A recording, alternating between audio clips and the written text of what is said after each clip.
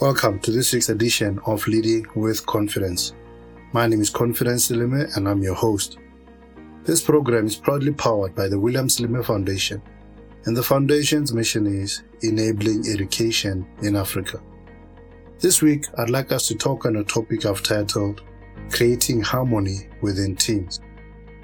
Harmony is one of the most important elements in music.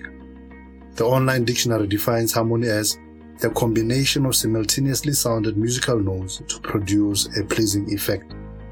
Essentially, it is the coming together of different sounds to produce beautiful music. Where there is no harmony, there is discord. In an orchestra, you have different people who play different instruments, and they must combine their sounds in such a way that it creates beautiful, harmonious music. This is true for organizations as well. You have people with different talents who must work together in a harmonious manner. Some organizations are able to achieve this harmony and create beautiful music, whereas others aren't able to, and instead of producing music, they end up producing noise. They operate in dysfunction, and their results reflect their lack of harmony. One of the leader's primary objectives is to make sure that harmony is achieved within the team and the organization. There may be talented people in the organization, there may be tools and resources, but if the leader doesn't conduct and coordinate them, there will be no harmony. Is there harmony in the organization? Is there a level of connectedness that allows for and creates congruency and flow? One of the synonyms for harmony is the word agreement. Only when the individual musicians understand one another and they are in agreement can there be true flow. When each individual understands their role, understands the vision, and are playing the instrument they are most competent in, then there can be true harmony. When there is agreement, there is singularity of vision and purpose. Agreement means we are all singing from the same hymn book, and we are all dancing to the same tune. The different sounds, different talents within the organization must come into agreement, or else, rather than music, there will be a producing of just noise. There will be disharmony and people will become agitated and disgruntled within the organization. Clients and customers will not want to have dealings with the organization because nobody wants to listen to an orchestra that is just making noise. Audiences want to hear beautiful music.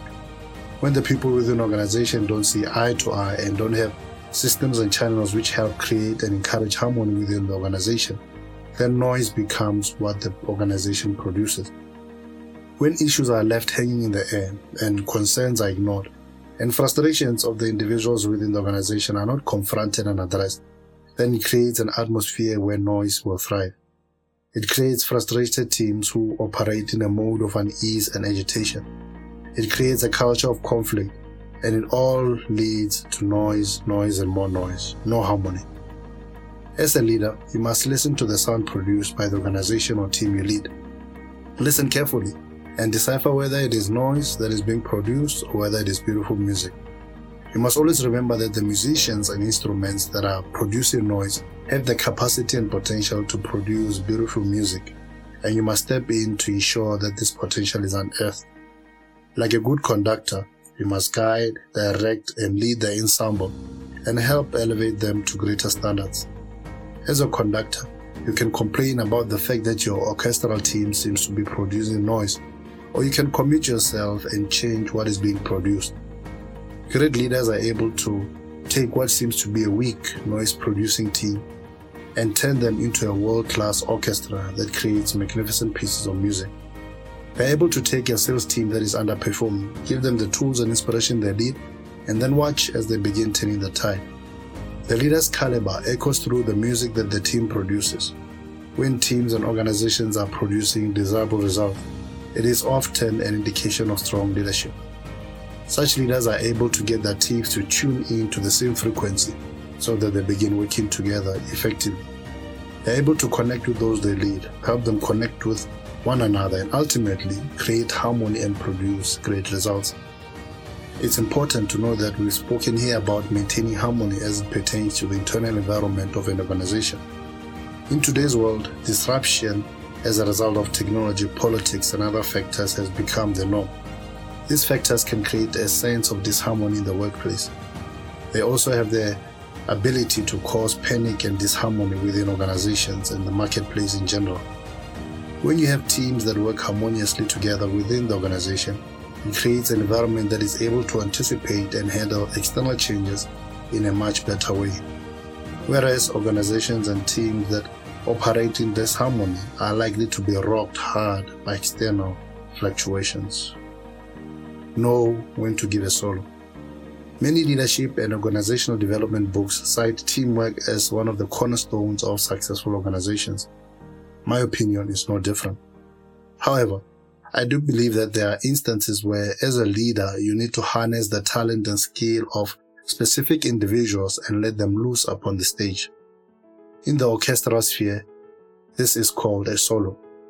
When a particular musician does a solo, they are given complete ownership of the stage. They are given supreme reign over the moment and the audience. This can be quite intimidating for a musician, and it can create some pressure. It is a bit like bearing your nakedness before the world, as there aren't any other instruments and musicians to cover your blemishes and your imperfections. This is where one person becomes an entire ensemble, where the individual is the sum total. As daunting as it can seem, it's also a great opportunity for the particular musician to showcase their individual excellence.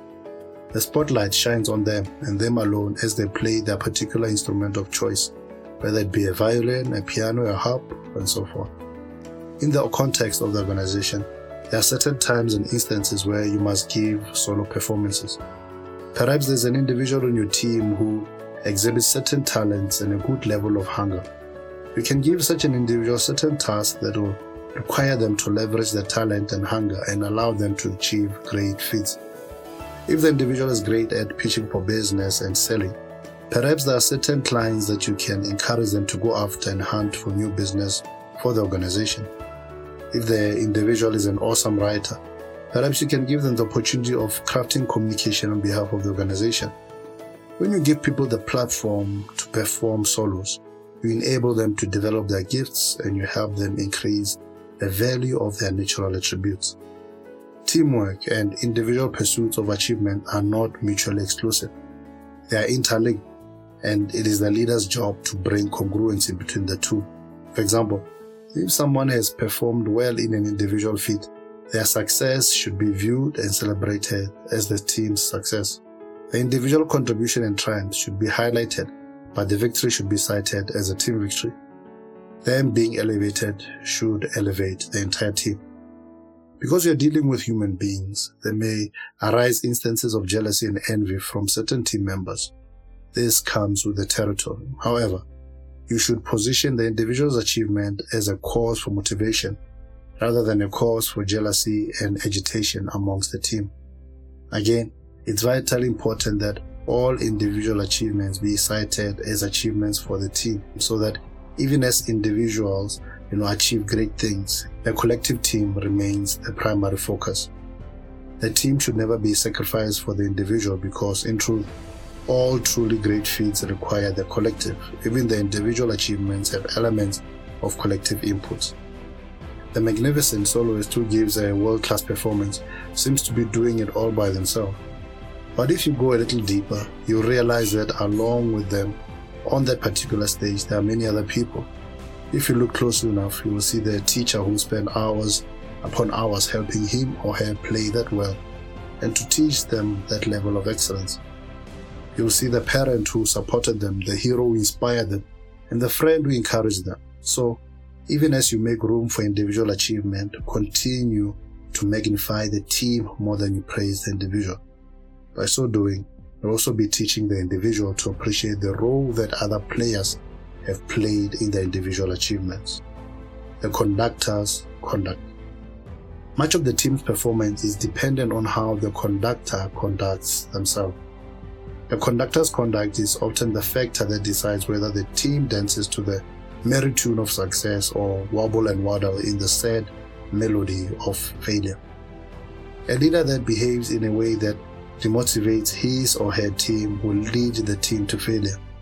A leader that treats those that they lead with disdain and disrespect will crush morale and trample upon the ambitions and potential of those that he or she leads. Yes, the leader's behavior impacts everything. What does everything mean? Well, it means that everything. All that you see around the world, whether good or bad, is a result of decisions taken by leaders. If the economy is doing well, it means there are business and political leaders who have made decisions to effect a positive economic swing. If there is poverty and multitudes of people are suffering lack and are destitute, it means there are leaders who made decisions that brought about that situation. When communities go up in arms and they protest and complain about service delivery, this outcome can be traced back to certain decisions made by certain leaders. When there is financial mismanagement, physical or emotional abuse and misconduct of all types, it can be traced back to leadership. When a community, country, or organization has leaders who are determined to live not merely for themselves but rather for those that they are mandated to serve, they will conduct themselves in a manner that will bring about the success and prosperity of those they lead. When leaders are no longer driven by ego but by compassion, they will make decisions that have real and true benefits for the people. Leadership is the biggest problem and the biggest solution that the world has. If we can get leaders conducting themselves in the right way, the world will go in the right direction. Leaders are the heads of all spheres in society. It is the head that directs the body, and when the head decides to jump into a cold river, the whole body shivers. The consequences of bad decisions made by leaders affect not just those leaders, they especially affect those that are led by those leaders. Just think of how many people lose their jobs when an organization is embroiled in a financial scandal and has to close shop as a result of bad decisions made by the executives. Just think of the psychological damage and abuse that takes place in homes when parents abandon their kids. The decisions taken by the head affects the body. What will your conduct be? Will you conduct yourself in a manner that creates positive change in your sphere and in the world? Or will your conduct cause disharmony in the world? Will you conduct yourself in a manner that inspires those you lead and propels them to discover their innate potential? Or will you crush and belittle those that you lead? Will you listen to and respect those you lead and create ripples that promote a culture of respect and compassion within your particular sphere? Ultimately, the conductor's conduct should be like that of an electrical conductor. He or she must transfer power and become an energizing force that promotes progression. When leaders do their work well, there will be light in the world, things will work, there will be production, there will be good results. Just like the music conductor who, through their attitude and their mannerisms, feeds the orchestra with an energy that charges them and sets them in the musical motion, you as a leader have the responsibility of sparking the greatness within those that you lead. Endeavor to elevate those you lead to higher levels. Endeavor to make an honorable, positive impact on them. Become the type of leader that the world can point to and say, yes, there are still great leaders in the world. Well, thank you so much for tuning in to Leading with Confidence. Cheers.